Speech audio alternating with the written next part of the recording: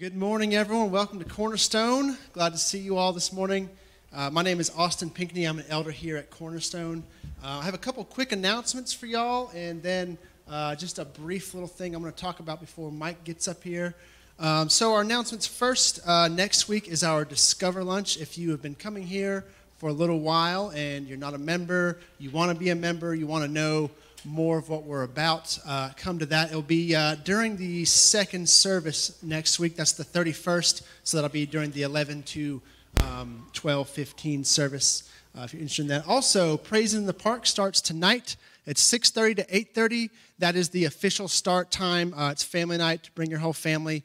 It's going to be a lot of fun. Also, if you are volunteering for that, we're meeting here at 2 o'clock at the church here, and then heading over from here. We'll be loading stuff up. So be here at 2 if you want to help with all that. So, that being said, we are in this new sermon series on discipleship, everyday discipleship, how you disciple, how you share the gospel, how you kind of show that to people on an everyday basis. You know, you don't have to go on a mission trip. You don't have to get up here and talk. You can do it in your everyday lives, right? So that's kind of what our sermon series is about. And today, we're looking at discipleship at the table, food, right? Thinking about it, when I think about the New Testament, Jesus' ministry, think about all the times that things happen over a meal. There's like 3 that came to my mind just off the bat. One is when Jesus feeds the 5,000, right? Another is whenever Jesus eats with sinners and tax collectors, and he's kind of, most people, it's kind of countercultural of the day. The Pharisees really don't like that, right? And then also the Lord's Supper, whenever the last Passover meal Jesus shares with his disciples, it's before he goes to the cross, and he institutes the Lord's Supper. And that's all happens over meals, right? So, and numerous other ones throughout the Old and New Testament. So this is a time. Meals are like a time, it's a great way to have a conversation, right? For one thing, you have to eat. If you don't eat, you will die. So you've already got meals penciled into your schedule, right? So those are already happening. So that's like a good way that you can kind of just slow down and have a good conversation, right? So I want to share like maybe a little bit like practically like in my life, what that's looked like. It's been, I used to do a young adult group, and so if I saw a young adult kind of coming to the church, it was generally kind of, if I didn't know, if they came to the group, if they came to this church or something, it was a go-to way. A meal was always kind of been like a go-to way for me to get to know someone better, whether they are a believer or not, right? So it's pretty easy to just, like if you invite someone to lunch, it's pretty low commitment, you know. It's not like you have to, if it's someone who's a non-believer, they don't necessarily have to make the commitment to show up at church. If they're kind of wary of church, or if they've been burned by church, if they've been hurt by a church in the past, it's a good way that they, like I said, it's not like, hey, come to church. It's just, hey, come have a meal with me and let's talk. So that's been kind of like a go-to thing for me, for people who have been hurt by the church. Also, again, like even people who are in church, a great way to sit down and just have a conversation. I've had hard conversations over meals. I've had lots of good conversations over meals. Guys that I've known who've come to me with stuff, or if they're struggling with something, I've told them, hey, like let's get lunch tomorrow or sometime this week, what works for you. And generally, you can kind of make that work. Of course, I'm self-employed, so that's been like a little easier for me. But it doesn't have to be lunch, right? It can be anything. You can do a meal at your house, right? And so I've thought about, in that regard, my wife and I have used our house. It's been one of our goals with having our house is using it as a place we can do ministry. In the past, we've hosted like game nights and stuff, had people over for meals. And my wife actually a few years ago wrote something on her blog. It really resonated with me. It stuck with me. And if I recall correctly, I didn't go back and read it recently, but she was talking about kind of like cleaning the house before someone came over. getting it ready, making it look nice, and at some point in there being like, this is kind of futile. Like, houses are going to be somewhat messy. There's going to be unwashed dishes. There's going to be some clutter. And so, in regards to inviting people over to your house, like, it doesn't have to be perfect. The line that she used that I've always liked is that we invite people into our mess, right? And so rather than like striving, if you're going to invite someone to your house, rather than striving for it to look perfect, like you have it all together, because we don't, right? We mess up daily. My wife and I have 2 2-year-olds, and they are a terror. Like, the house is always a wreck.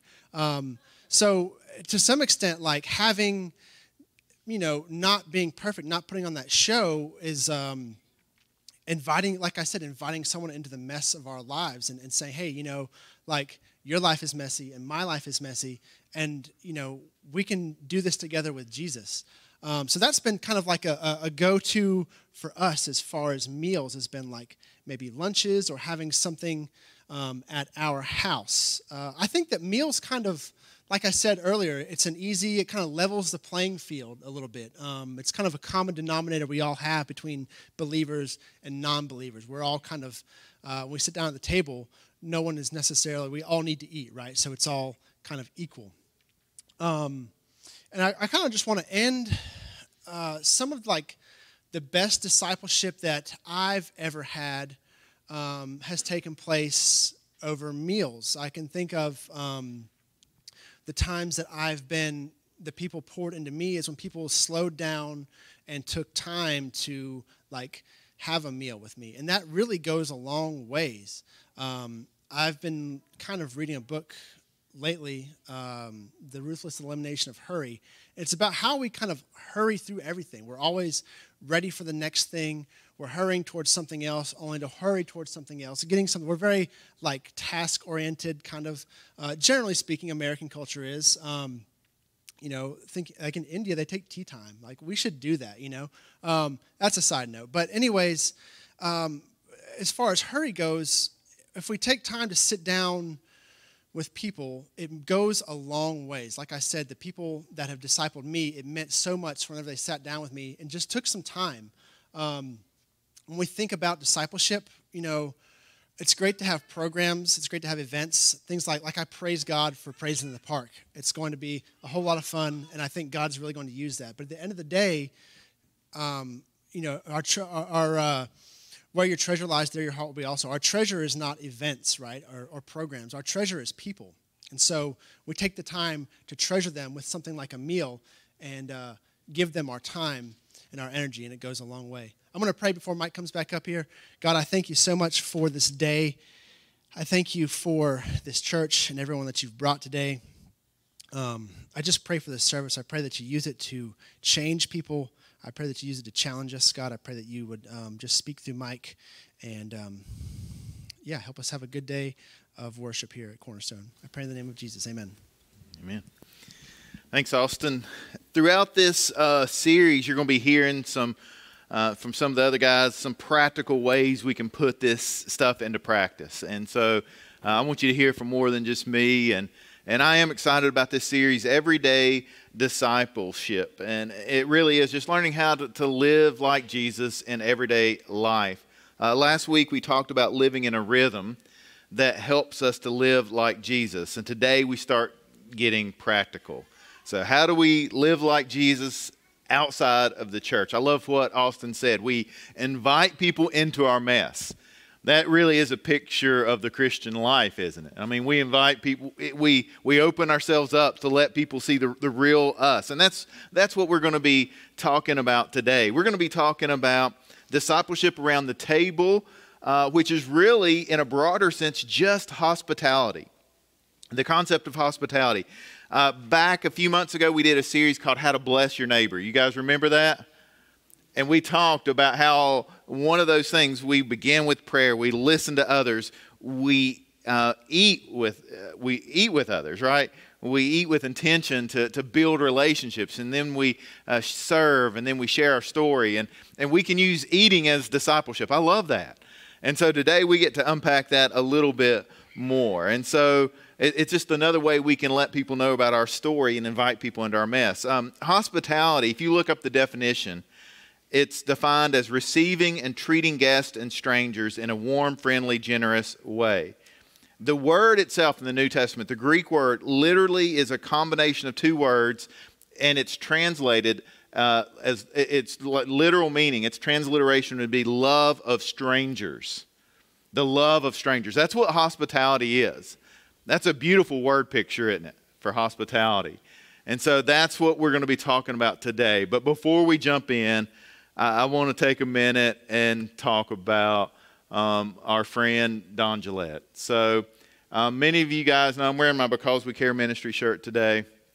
Don Gillette has spoken here several times. He's the missionary we worked with in Nicaragua. He went to be with Jesus this week. And so it's been a sad week for many of us. Don would fuss at people all the time if they ever said anybody died. He's like, no. He said, we're more alive than ever when you're with Jesus, right? And so we had the memorial service was Wednesday, beautiful service. It was about 2 hours long, so good, a lot of good stories. But we started going to Nicaragua as a church about 15 years ago. And so over that time, we've sent, I don't know how, way over 100 people from this church to Nicaragua. And I think about this hospitality. I think about this love of strangers. What would drive someone to leave the comforts of the States and to go and become a missionary in the second poorest country in the Western Hemisphere in the middle of nowhere? And if you've ever been to Somatia, Nicaragua, where we do ministry, it's the middle of nowhere, right, guys? It's out there, right on the Honduras border. It's rural. It's lots of tiny villages all around. And if you knew Don, he was a larger-than-life personality. We warn people sometimes before they went. Now, Don, we pretty much just told people, don't tell Don what to do, and you'll be all right. Right? You don't go somewhere and try to tell him how to do men. You know, he was an ex-Marine drill instructor, if that tells you anything. Southern Baptist, ex-Marine drill instructor. So you did things his way, but I tell you what, he cared about the people. He cared about us when we went down there. And so over the years, I built a huge friendship with him. He's been my mentor. And so even during these last 2.5 years during COVID, the team that he's built in country in Nicaragua has kept the ministry going great. And the ministry is going to continue. But here's what I wanted to say. He called me about 4 weeks ago, and he had just got back from the doctor, got a new kind of report about his health that was not good, and he knew he was getting sicker. And he was planning on leading a trip. He had a whole team getting together to go to Israel in September. And he called me and said he couldn't travel, and he asked if Jennifer and I would lead the trip to Israel for him. Now, you guys know we just got back from Israel. That was like a once-in-a-lifetime trip, we thought. And now he called, and the last few weeks we've been talking a lot, and he really wanted us to go and to make sure this trip went smoothly for everybody that signed up. And it had already been rescheduled because of COVID, and so we had told him we would go, and we just to honor his memory. And so in September it's a shorter trip, but Jennifer and I are going back to Israel, which is just mind-blowing, but it's bittersweet because to go in his place. So that's one way we can honor his memory. Here's another way. We would love to take a huge team back to Nicaragua. Now, we're on the schedule for next June, and so I want you guys to start praying and thinking now. What better way than to us just to go and do ministry? His wife Pam's going to keep things going. I think his daughter Tina is involved too. It's going to be a lot of the churches that have worked, even at his memorial service, the other pastors and we were talking about how we can keep things going. So I'm excited about going back and serving. So it is bittersweet, but I just wanted to take a minute to share about that because you saw us post and hear some things. He watched our services a lot, and so on Sunday mornings you'd see him jump in on Facebook and watch. He would text me almost every Sunday morning, and he would always text, "Lift him high." He was an encourager. So we're gonna miss him. So I gotta keep it together. We get to continue this series called Everyday Disciple. And when you think about church, let me ask you, what does your mind typically go to? If someone asks you to describe church, I think most people, you would talk about sermons, life groups, maybe conferences. You would think about activities. You would think about events. But what about everyday life? When you think about church, how does everyday life fit into that? And really that's what this series is about. Church is so much more than just what happens on Sunday morning. Mike Breen, he wrote a book years ago called Building a Discipleship Culture. And he said this, and I think he's right. He said, as we know it today, he said this. He said, discipleship is mostly about this kind of learning, the classroom experience. And really that's about it. We learn from the pastor's teaching on Sunday. We learn from Bible studies. We go to Sunday school. We learn from small group discussion guides and DVDs. We learn from reading books. We learn from taking classes at church. Notice that all of this is completely information-driven. In some sort of classroom-esque experience, there is virtually no apprenticing happening in our churches. This is something that should make us think a little bit. He goes on to say, we don't want people to understand forgiveness or prayer or mission or justice only intellectually.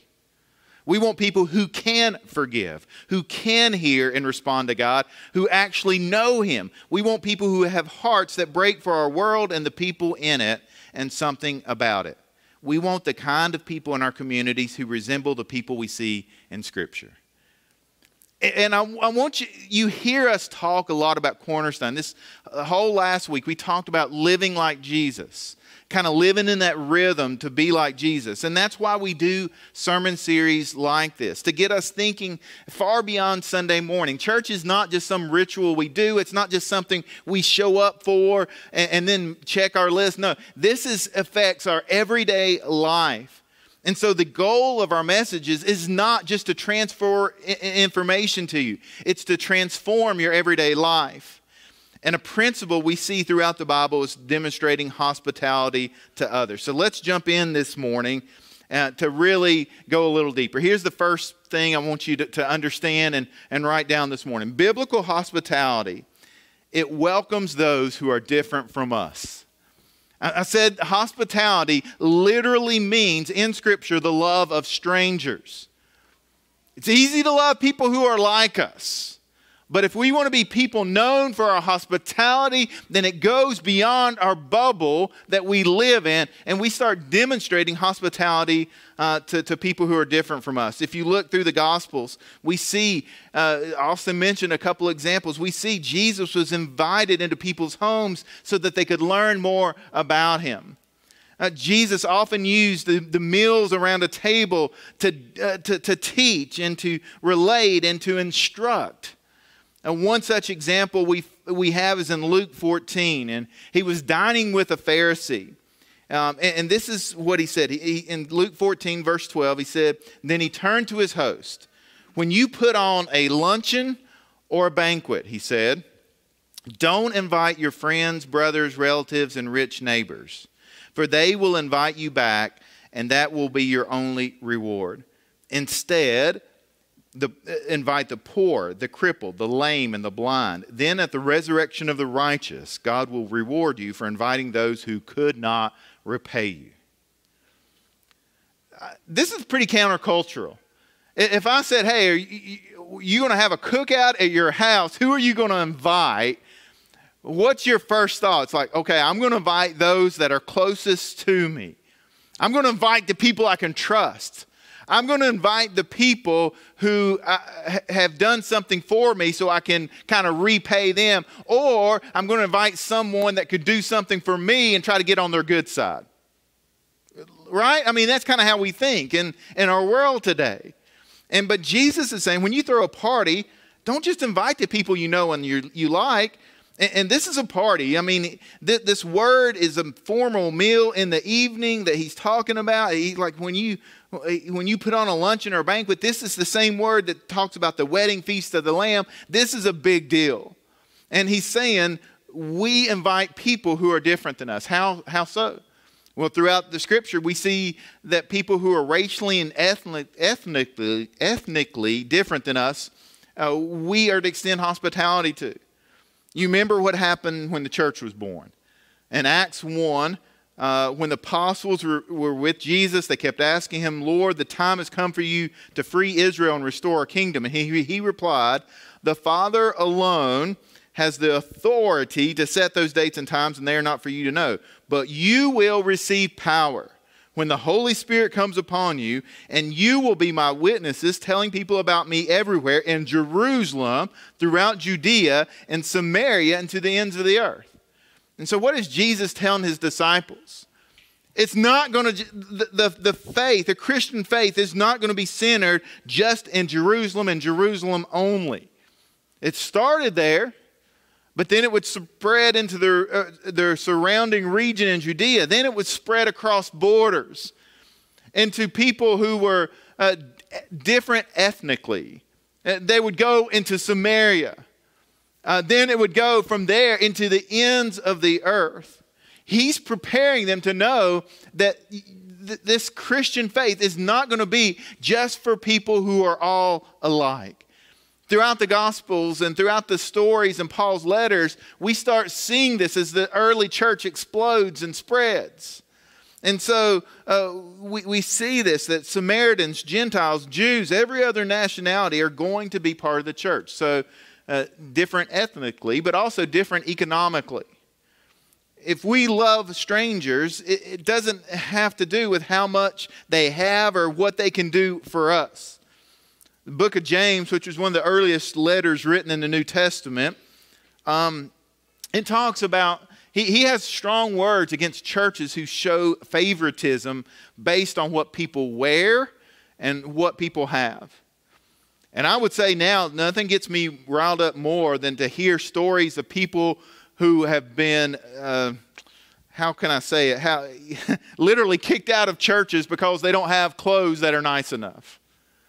Or because they show up and they don't match the mold of what they think someone should look like, and they say, well, you're not welcome here.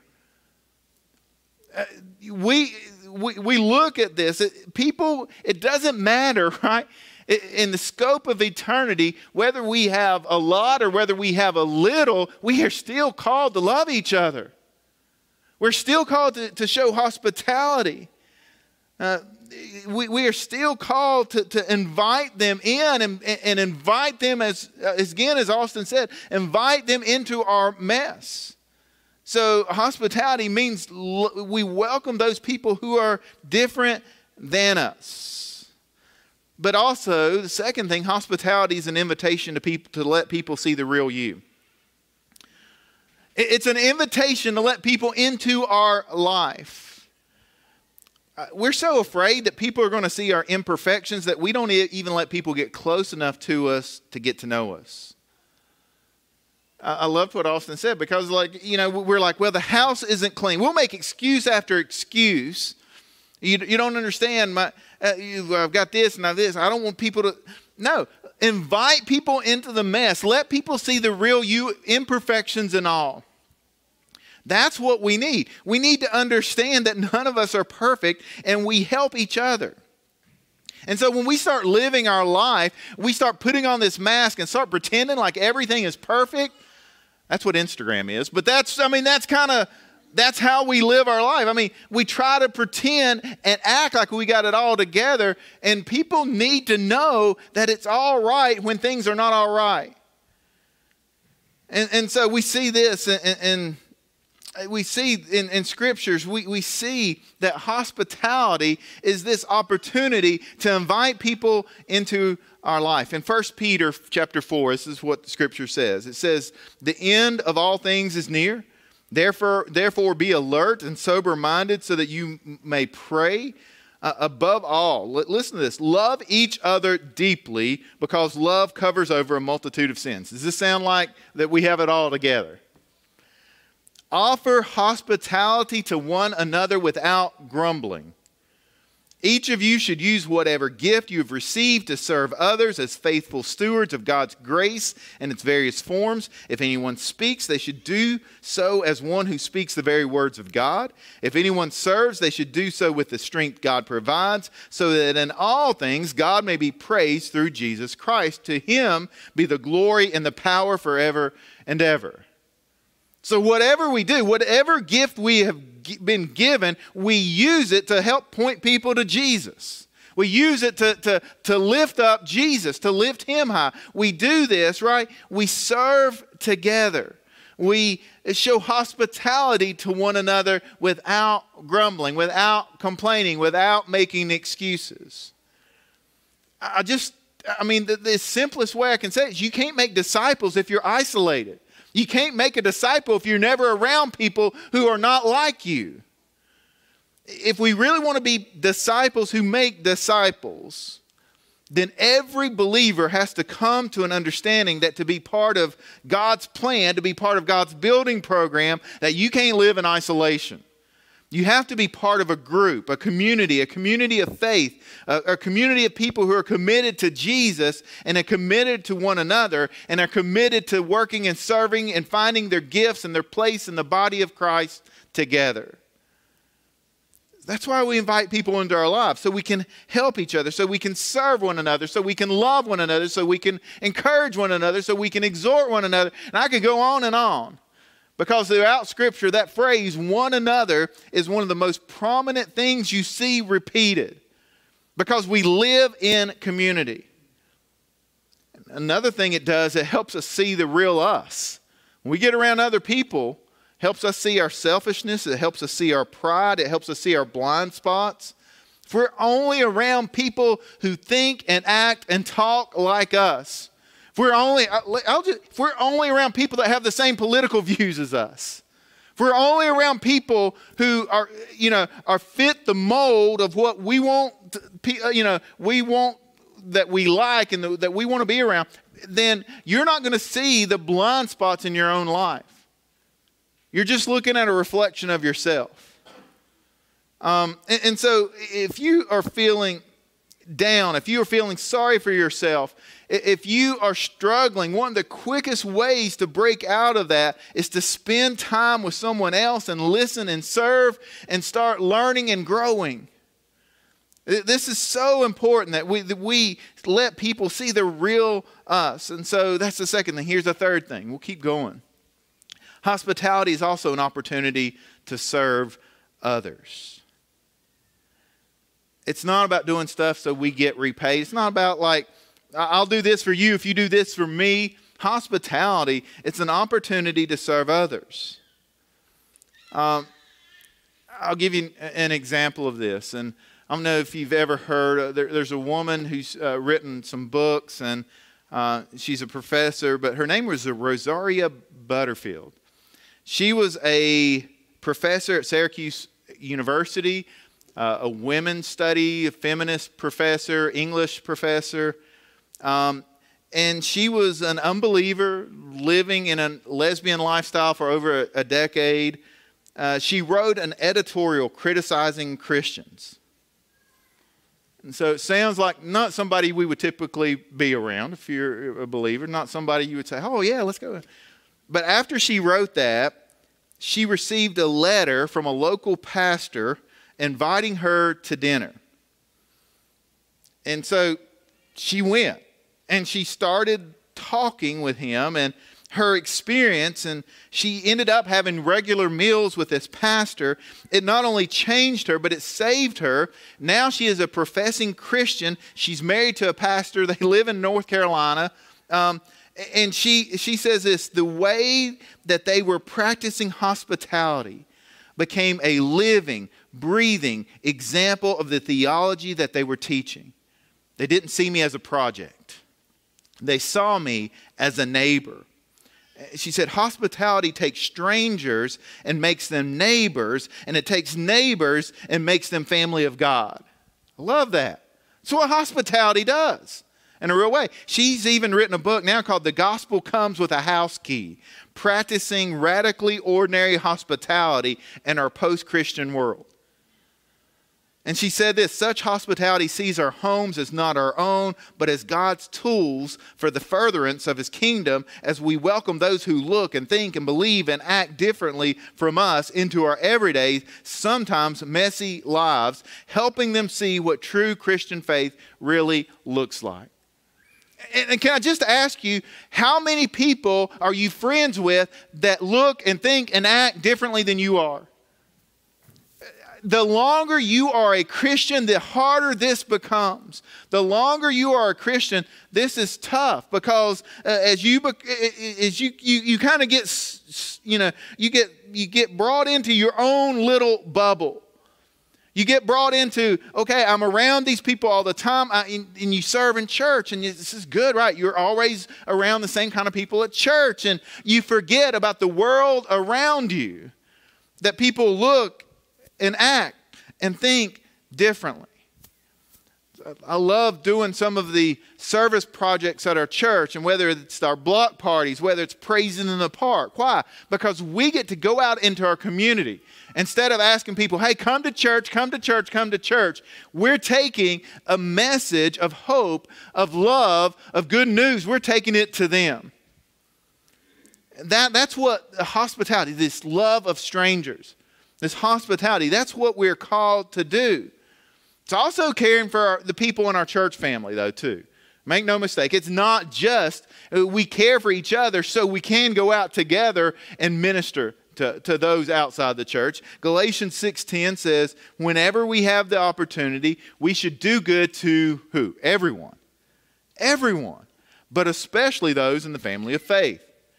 Romans 12:13 says, when God's people are in need, be ready to help them. Always be eager to practice what?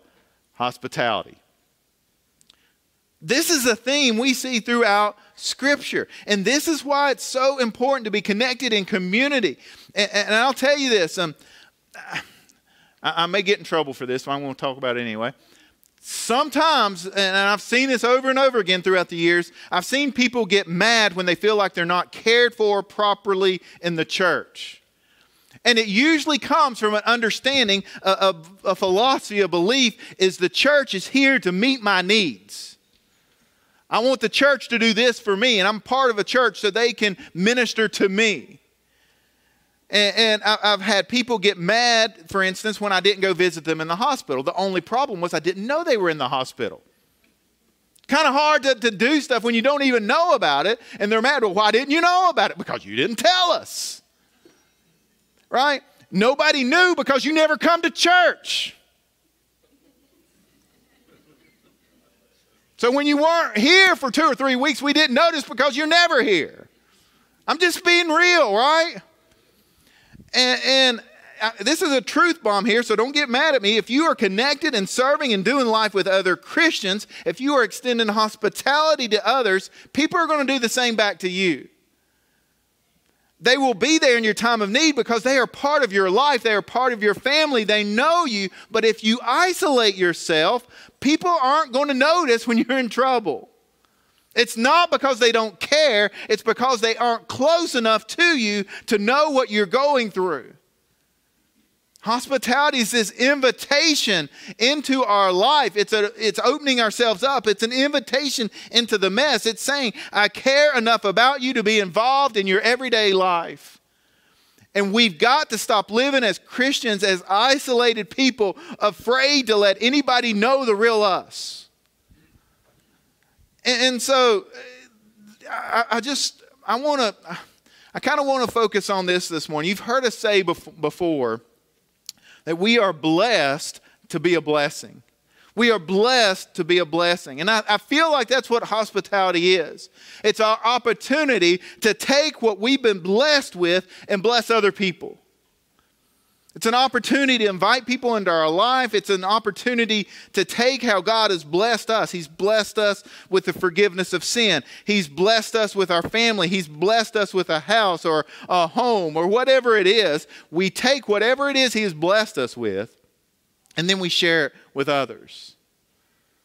And make no mistake, it's a blessing when we have the health and the energy to go out and share Christ with others. And so we don't share hospitality to get something back out of it. We do it to be a blessing. This is extending the same grace that we have received. This is us experiencing the love of Christ and wanting to share it with others. In Matthew, Jesus talks about, okay, if you want to know who really Christians are, let me kind of unpack it for you. Let me tell you, let me give you a description of what it looks like to have real faith. It's not people who have this incredible knowledge and understanding of Scripture. It's people who live it out. He says, then the king will say to those on his right, come, you who are blessed by my Father. Inherit the kingdom prepared for you from the creation of the world. For I was hungry, and you fed me. I was thirsty, and you gave me a drink. I was a stranger, and you invited me into your home. I was naked, and you gave me clothing. I was sick, and you cared for me. I was in prison, and you visited me. I just want us to think about, is this what church looks like to us? Or are we so caught up in let's have our Bible studies together so we can learn more, so we can have more knowledge of Scripture? Or are we really going out and sharing the good news, the gospel, with the world around us who so desperately needs it? I'm telling you that there's so many people that you come into contact with on an everyday basis that don't know Jesus. They are struggling. They don't have hope. And they need someone who cares enough about them. They need someone who loves them enough to tell them that there is hope and his name is Jesus. That's what we are called to do as believers. Christ said we can summarize Scripture with this. You must love the Lord your God with all of your heart, all of your soul, and all of your mind. This is the first and the greatest commandment. A second is equally important. Love your neighbor as yourself. Love your neighbor as yourself. Well, who's my neighbor? It's the whole story of the Good Samaritan. It's like, it's not the people who look and who don't look like you, the people who are different than you, the people who are normally outcast. That's your neighbor, not the people who are just like you. Bob Goff has written a lot of books lately, kind of a popular speaker. He's a fun guy to listen to or watch. He wrote a book called Everybody Always. And I want to close with this morning. He said this. He said, there's no school to learn how to love your neighbor. Just a house next door. No one expects us to love them flawlessly, but we can love them fearlessly, furiously, and unreasonably. We're not supposed to love only our neighbors, but Jesus thought we should start with them. I bet he knew if our love isn't going to work for the people who live close to us, then it's probably not going to work for the rest of the world. Jesus didn't say who our neighbors are either, probably so we wouldn't start making lists of those we don't need to love. Each of us is surrounded every day by our neighbors. They're ahead of us. They're behind us, on each side of us. They're every place we go. They're sacking groceries and attending city council meetings. They're holding cardboard signs on street corners and raking leaves next door. They play high school football. They deliver the mail. They're heroes and hookers and pastors and pilots. They live on the streets and they design our bridges. They go to seminaries and they live in prisons. They govern us and they bother us. They're everywhere we look. It's one thing that we all have in common. We're all somebody's neighbor and they're ours. This has been God's simple yet brilliant master plan from the beginning. He made a whole world full of neighbors. We call it earth, but God just calls it a really big neighborhood. What often keeps us from loving our neighbors is fear of what will happen if we do. Frankly, what scares me more is thinking about what will happen if we don't. Being fearless isn't something we can decide to be in a moment, but fear can be overcome with time and the right help. We can bring all the game we've got, but only Jesus has the power to call out of us the kind of courage it takes to live the life that he talked about. And he says this, he says, for the last 22 years, We put on a New Year's Day parade to celebrate our neighbors. Our parade starts at the cul-de-sac at the end of our block and ends at our front yard. Our whole family wakes up early every year. We blow up over 1,000 helium balloons. We're the reason that there's a helium shortage. Before we start taking the balloons out of the house, we give thanks for our neighbors and the privilege of doing life with them. Our block has only 20 houses if you count both sides, so our parade it isn't a long one. Our first year, there were only 8 of us standing at the beginning of the parade route. We stood together at the end of the cul-de-sac, trying to look like a parade. Someone said, "Go," and we started walking down the street, waving to the 6 neighbors who were watching. Now there are probably 400 or 500 people who come each year. Pretty cool, isn't it?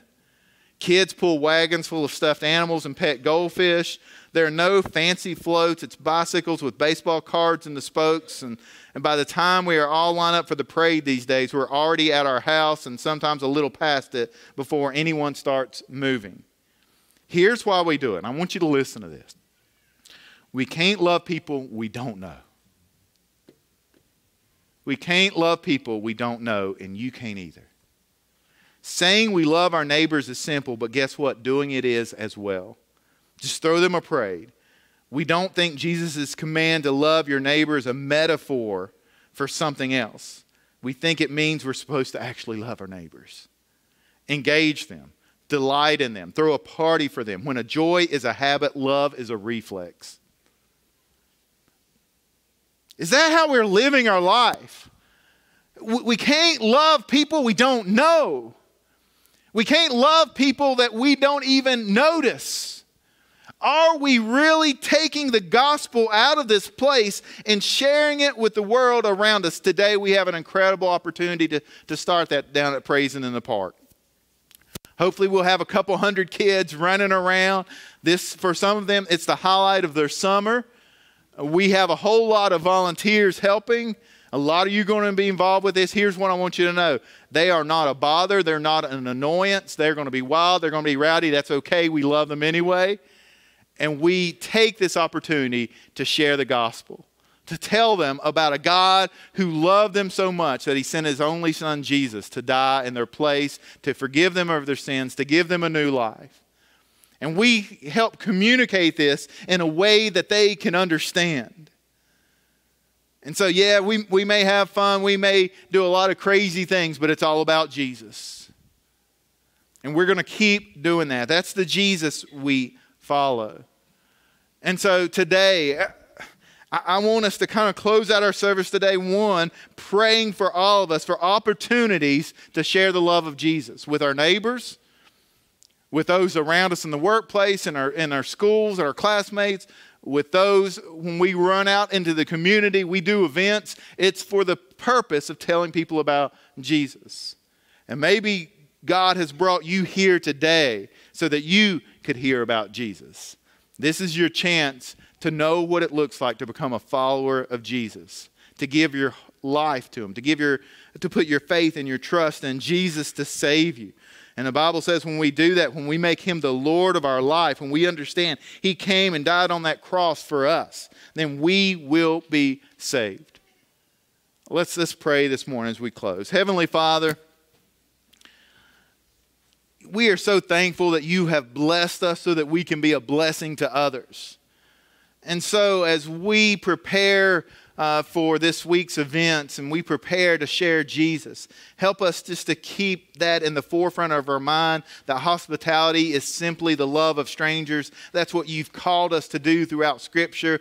That's why you've placed us here right in the heart of our city.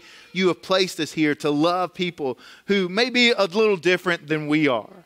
And that's all right. Lord, give us patience, give us strength, give us courage, give us boldness, just so we can keep telling people about the incredible love, the incredible plan that you have for us.